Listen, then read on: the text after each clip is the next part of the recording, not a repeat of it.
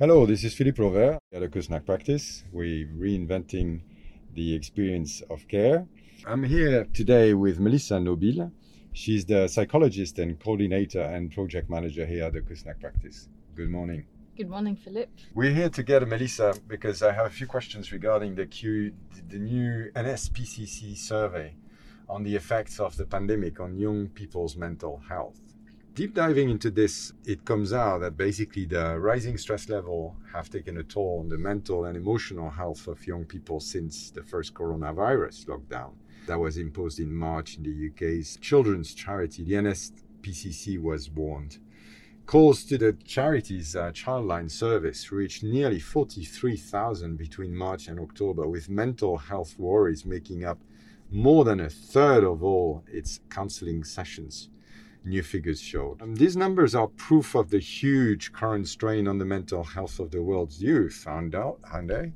Well, what these numbers indicate is that there seems to be a correlation between the evolution of the pandemic and the number of, in this case, phone calls to this children's charity.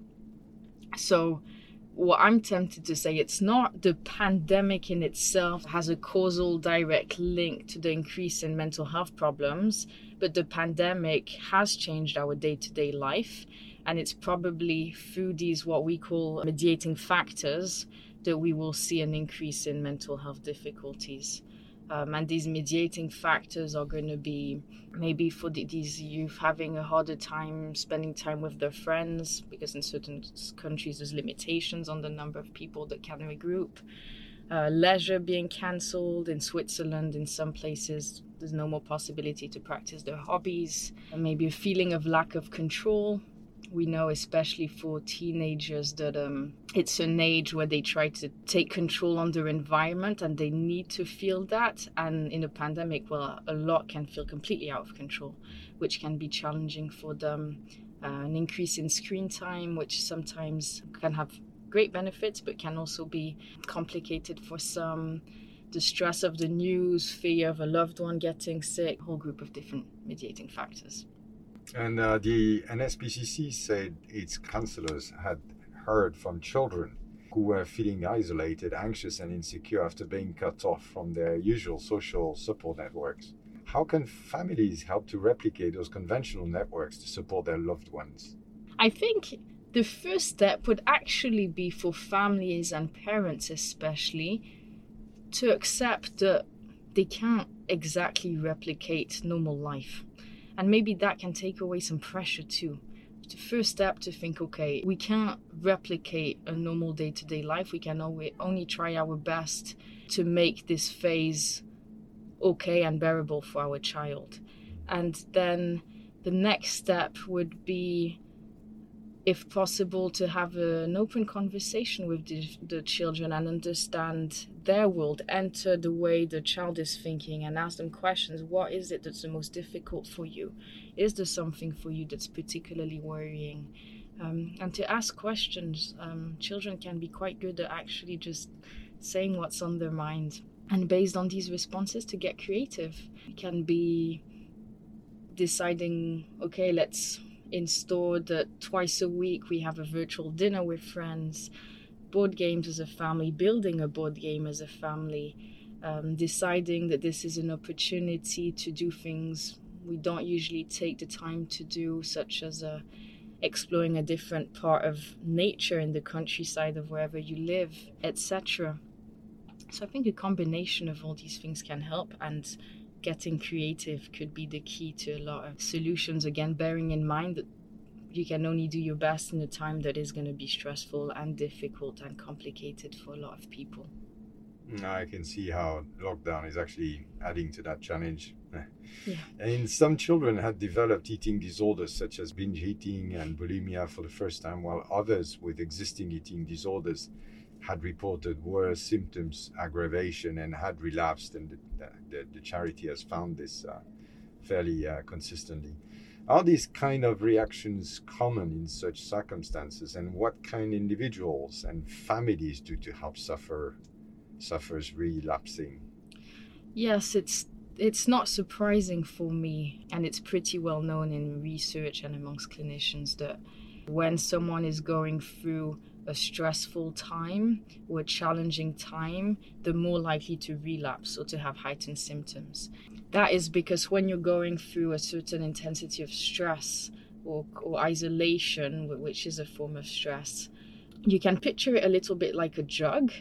So if it's a jug of water, and we all have different cracks, which are our vulnerabilities, and in a certain times these cracks are just going to be revealed more than at other times, including if the water is just overflowing because a lot is going on. So not surprising, you need a lot of resources to go through these kind of times, and I can give you more of a generic answer on what families can do, because the specific answer will depend on the situation. But again, similar to my last answer, it would be to talk to your child, understand what's going on for them as much as you can, and then depending on that, you'll be able to maybe make a decision as a parent that feels right for you. And I would advise to seek professional help if you see that your child is suffering.